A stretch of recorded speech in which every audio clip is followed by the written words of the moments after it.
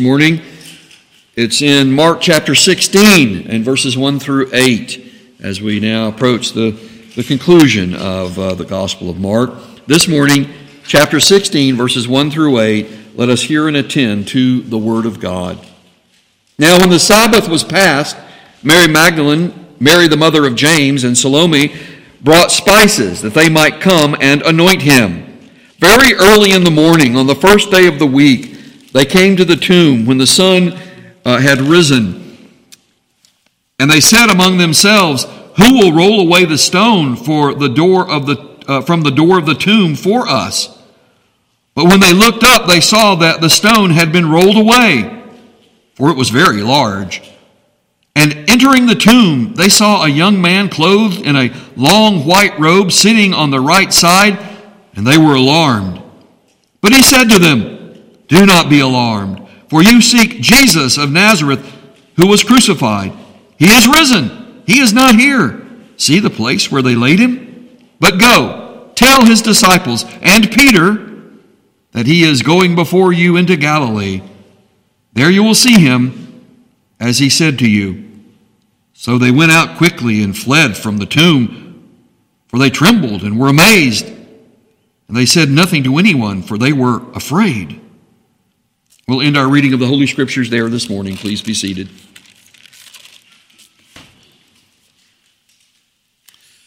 The story pattern innate to the human conscience does not end with the climax of a story. The climax of a story being the high point of action or the high point of psychological tension. And the reason that a story, and this is innate in the human conscience, the reason the story doesn't end with the climax is because the human conscience craves resolution. This is the disquieted longing in the human condition. It's universally acknowledged, it's variously identified, and it's often exploited. Now, for this reason, the resurrection is not the climax of the gospel story. You might be thinking, well, wouldn't the resurrection be the climax? Isn't that the high point? It's not the high point of the action or the psychological tension. That tension was brought out by the crucifixion. The crucifixion of Jesus brings the reader of Mark's gospel to the high point of the action and the psychological tension. What's going to happen? What happened to Jesus? We had hopes in Jesus. Now he's been crucified in such a violent and disturbing manner. And maybe from the previous reading in the Gospel of Mark to remember, he said about resurrection, what's happening? What comes next? What's going on? That's the high point of psychological tension. But Mark's gospel is more than a human story. I hope you know that. So the resurrection of Jesus from the dead is also about more than resolving psychological tension. As I'm talking to you about this, I'm talking about how the Gospel of Mark is developed and how it connects with us in terms of a story. But it's more than a human story.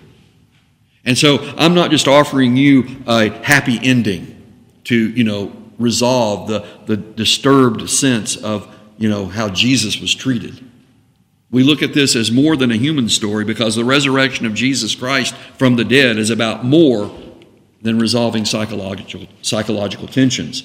So what is chapter 16? What is the theme? We've tried to find a theme that is represented from the teaching of each chapter of the Gospel of Mark, and of course it's interrelated. But coming to chapter 16, we come to the resolution of the gospel paradox by the resurrection of Jesus Christ, the Son of God, with power over sin and death. This is the resolution that we're talking about. It's the resolution that has been introduced from the very beginning of Mark's gospel. And that is the gospel paradox, because as more than a human story, Mark's giving straight talk about Jesus Christ is driven by revealing the gospel paradox, which is the way of the cross. The gospel paradox is the way of the cross. The world doesn't get it. It's not just something that can be intellectually solved. The way of the cross presents to us a seeming contradiction. That is, repent and believe the gospel, for the kingdom of God is at hand. For he who saves his life will lose it. But he who loses his life for Jesus' sake and the gospel's will save it. The gospel paradox is the way of the cross. In verses 1 and 2, as we come to chapter 16 this morning, the occurrence of Jesus' resurrection on the first day of the week marks the Sabbath's transition and ratification from Old Covenant to New Covenant. This is hugely important. When the Sabbath is passed on the first day of the week, they go to the tomb early in the morning after the sun has risen. And what do they find there? They find the tomb empty, and they find an angelic messenger. He says, "He is not here, he is risen." And this is very, very important to us. It's pointed out and established and documented elsewhere, repeatedly in Scripture. The theological significance of the Sabbath is found in the essence of soul rest, resolution to our souls. That disquieted longing being satisfied through reconciliation. So, the true essence of the Sabbath is found in soul rest and soul peace with God by the ministry of reconciliation perfected through the New Covenant Christian gospel. He is not here, he is risen, and he's risen for your justification. He's risen to satisfy all the demands of God's holiness in which you failed, in which you are guilty. He removes the wrath of God, as Elder Lynn prayed, the propitiation from the grace of God. In the scriptures he quoted in his prayer, God's wrath has been removed from us. We are reconciled and at peace with God by the resurrection of the Lord Jesus Christ. And so we're not to be slavishly controlled by the day of the week, overburdened with man-made rules and superstitions. Do you remember that Jesus, in the opening of his public ministry, was targeted for this issue of the Sabbath because he did good on the Sabbath, honoring God, but he broke the traditions of man-made burdens and slavish fear. He said the Sabbath is a gift to man. Man was not made to be a slave of the Sabbath. The Sabbath was a divine gift to man. And in the resurrection of Jesus Christ on the first day of the week, we have the transition to the new covenant and to the promised rest that is better than the old covenant could present. Because of the reconciliation and the ministry of reconciliation that is founded on the resolution that Jesus rose from the dead and satisfied God the Father, that our sins may be wiped away and our guilt may be removed. That brings us then to verses 3 through 6. The opening of the tomb, and witnessed by a powerful angelic being, was a heavenly supernatural visitation, validating Jesus' bodily resurrection as an object lesson of the empty tomb. So the women come early in the morning after the sun has risen, and they come and they're quizzical. They're saying to one another, what are we going to do when we get there? How are we going to remove that stone? It's huge. No humans can move it. We women certainly can't move it. But when they get there, they find the tomb is open. The stone is rolled away. And there's a powerful, I want to emphasize that, a powerful angelic being who is a heavenly supernatural visitor. And he validates Jesus' bodily resurrection. The stone was rolled away not to let Jesus out. The stone was rolled away to let the women see and other witnesses see. He is not here. He is risen.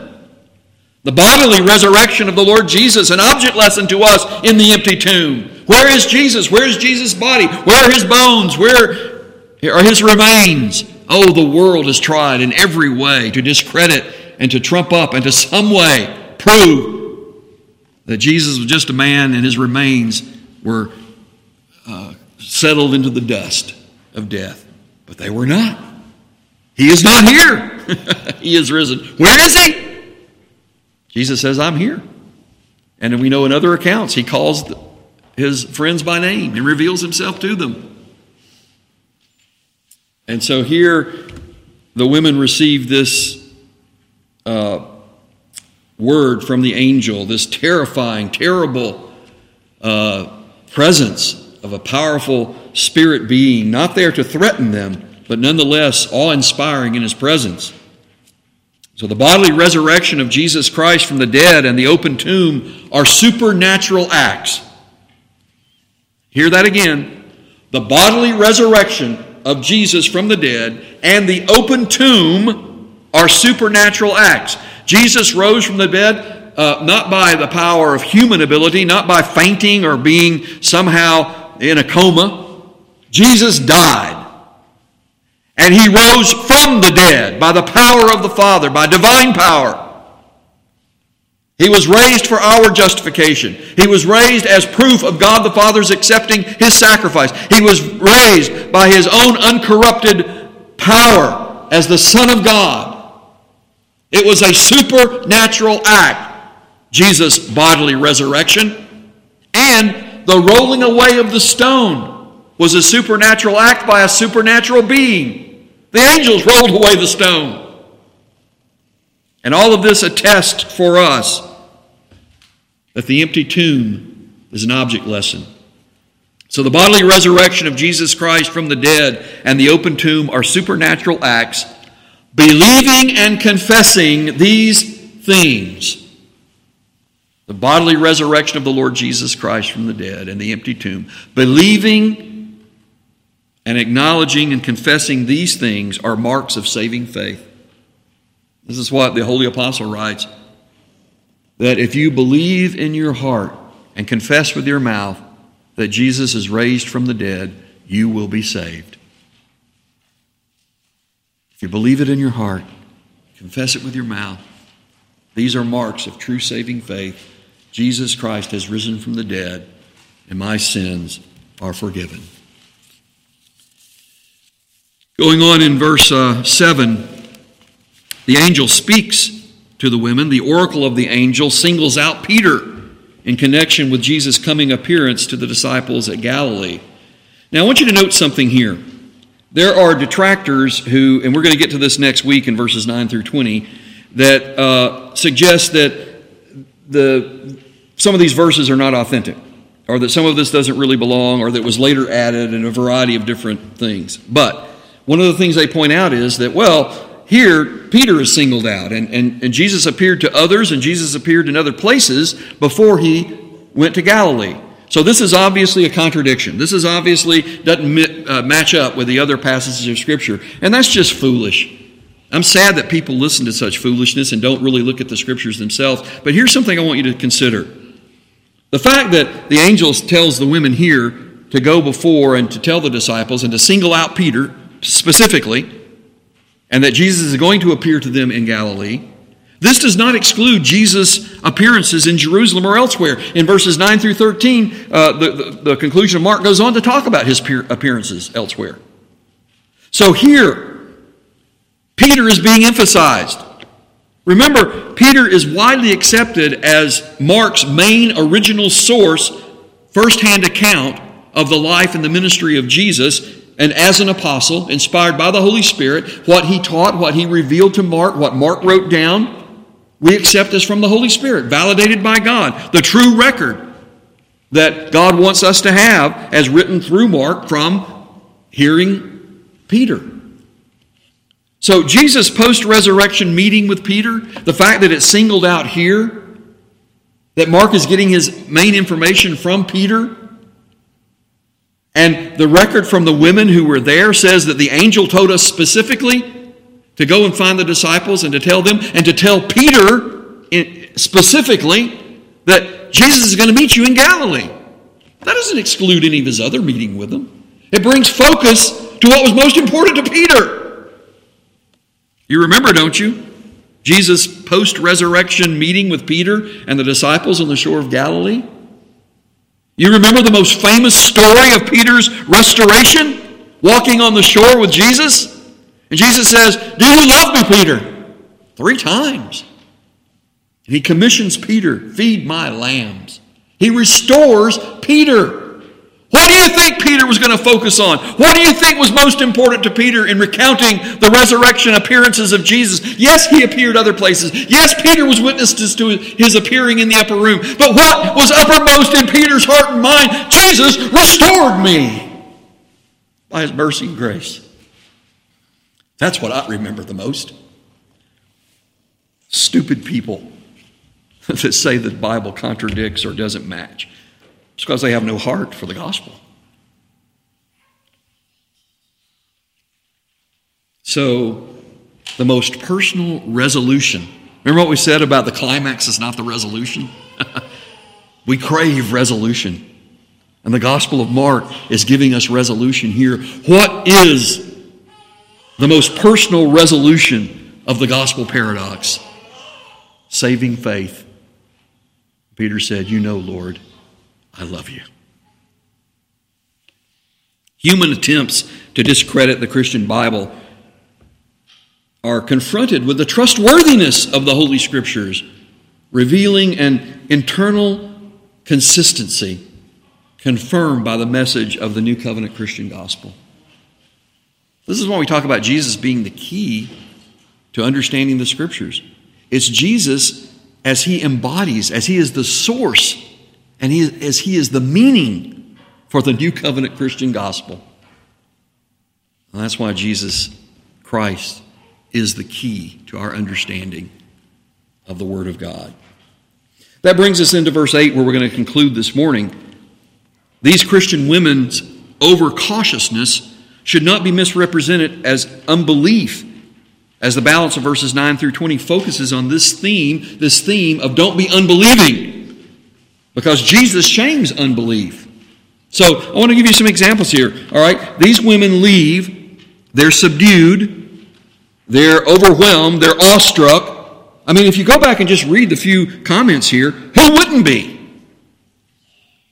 But then I want you to see that this point about not misrepresenting these women in their quietness, in their contemplation, in their stunned bewilderment and even awe-struck fear of the supernatural things they have witnessed as acts of God. Don't misunderstand that as unbelief. And look at these verses in verses 9 and following, where the very focus is on don't be unbelieving. Look at verse 11. And when they heard that he was alive and had been seen by her, they did not believe. So she went and told them, as the angel commanded, but they didn't believe. All right? Look at verse 13. And they went and told it to the rest, but they did not believe them either. All right, you getting the picture of the theme here? Look at verse 14. After he appeared to the 11 as they sat at the table, and he rebuked their unbelief and hardness of heart, because they did not believe those who had seen him after he had risen. And then if you'll look also at verses 16 and 17, this is what Jesus says. He who believes and is baptized will be saved, but he who does not believe will be condemned. And these signs will follow those who believe in my name. So you can see that the questioning and the dishonest attempt to say that verse 8 doesn't represent what we read elsewhere in Scripture about the women's response is false and fallacious. Verse 8 simply adds another dimension to what the other Scriptures tell us about the experience of these women who went and found the empty tomb, who were confronted with an angelic being, and who were startled. And yet, in nowhere are we told they were unbelieving. So, the theological, thematic connection in the conclusion of Mark's Gospel is very important to observe, especially considering the dispute over verses 9 through 20. I don't know if you're familiar and know that there is a dispute about verses 9 through 20. Many of your Bibles probably have this section double bracketed.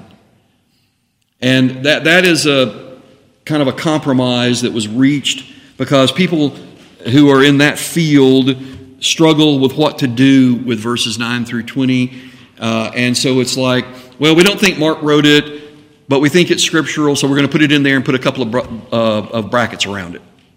Now, that's just so unfortunate.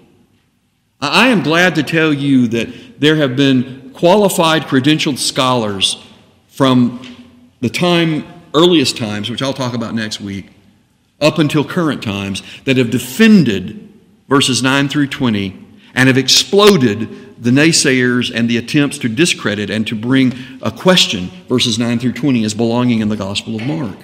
And I do want to spend some time next week addressing that, preaching through these scriptures, verses 9 through 20, and hopefully assuring you and confirming your conscience that this is indeed the authentic Word of God, verses 9 through 20. I'll be presenting it to you as an apostolic epilogue, and I'll explain what that means. And I'll offer you biblical comparisons and biblical interpretation to the things that are said here that should not in any way leave us troubled, that somehow verses 9 through 20 don't represent what the rest of the Bible teaches. It is consistent. We have every confidence, and we have good, qualified scholars who have confronted those naysayers who have said, well, this is some kind of add-on. No, it's not. It is the authentic Word of God. So this is what I want you to consider by conclusion this morning in verse 8. That verse 8 describes these faithful Christian women. And think about this at the time Mark was writing. We pointed out before of how the Christian gospel brings the focus upon women as followers and believers in Jesus in a wonderful light out of the darkness of the surrounding culture and society of the Roman times or in our own times. And so these faithful Christian women who loved the Lord Jesus and followed Him, who were Christian women who found their identity in Jesus, who had been raised in Judaism but had made that transition to say, no, Jesus is the Messiah. They were no longer Jews, they were Christians. Judaism is a religion, a way of worshiping. Christianity is a way of worshiping. It's not a nationality. It's not an ethnicity. These are Christian women who come to the tomb to find their Savior. And they're confirmed in their faith that He is the Messiah. He is the Anointed One. He is Jesus the Savior. They're honored in the text for their compassion and courage. They came early to the tomb. And then leaving the empty tomb, having been astounded by the angelic being messenger who told them, He is not here, He is risen. Having been amazed that the stone was rolled away, having seen the empty tomb and His grave clothes laid aside.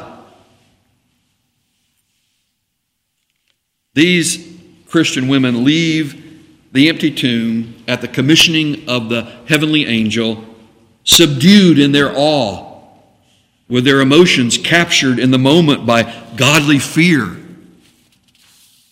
So their demeanor was not like a cheering parade on their return. That makes so much sense to me. I just wish I would have had the courage to be with them. And so when they leave the tomb, they leave speechless, awe-inspired, overcome with fear of the presence of God and even His angelic messenger. So to me, that's the most real kind of response in the human condition. They didn't throw a parade. They left there subdued in wonder and love and hope. One of the distinguishing features of the Christian Bible, and especially the revealing of the New Covenant Christian gospel, is the authentic way the human condition is presented and the faith resolution offered for peace with God. You see, what I see in verse 8 and in this whole context is real Christian people like you and me. And the Bible doesn't present them as superheroes, like even in our own time, Hollywood's going crazy and they found a cash cow. Superheroes. Or in the past, flawed demigods, flawed mythological gods. But no, how does the Bible present to us those who believe God and His Word, who serve Him and who follow Him, and those who in time come to confess Jesus as their Savior, as the Son of God? It presents God as perfect, humans as fallen. And yet redeemed humans, reconciled to God. And so it's not like Hollywood. It's not like the foolish entertainment celebrity culture. These women are not presented to us as celebrities. They're presented to us as genuine believers, as true humans, like you and like me. And that's how the Bible presents the human condition and what the human condition needs, the resolution that comes by the gospel of Jesus Christ.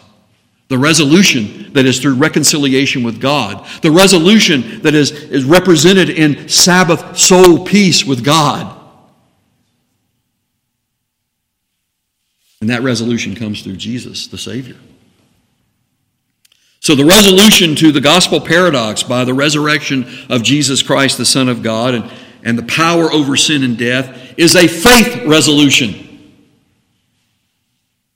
And in preaching the Gospel of Mark, I hope that has been uppermost. The faith resolution to the gospel paradox: believe and be saved. Confess with your mouth. Lose your life for Jesus' sake and the gospel's, and find it. So Mark wrote this gospel account expressing a mood of urgency. Again, we've pointed that out through the grammar of the text as we've gone through. Mark wrote this gospel expressing a mood of urgency cultivated by straight talk about Jesus Christ. This is who Jesus Christ is.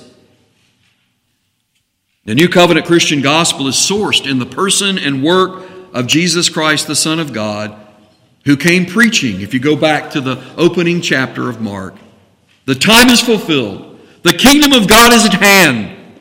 Repent and believe the gospel. Straight talk about who Jesus Christ is. I do look forward next week to going on in verses 9 through 20. I want you to have a strong consolation and good hope that you don't need to be dissuaded by the naysayers and the academics who try to tell us that somehow verses 9 through 20 are suspect. That we can look into the Scriptures and we can find good answers and expected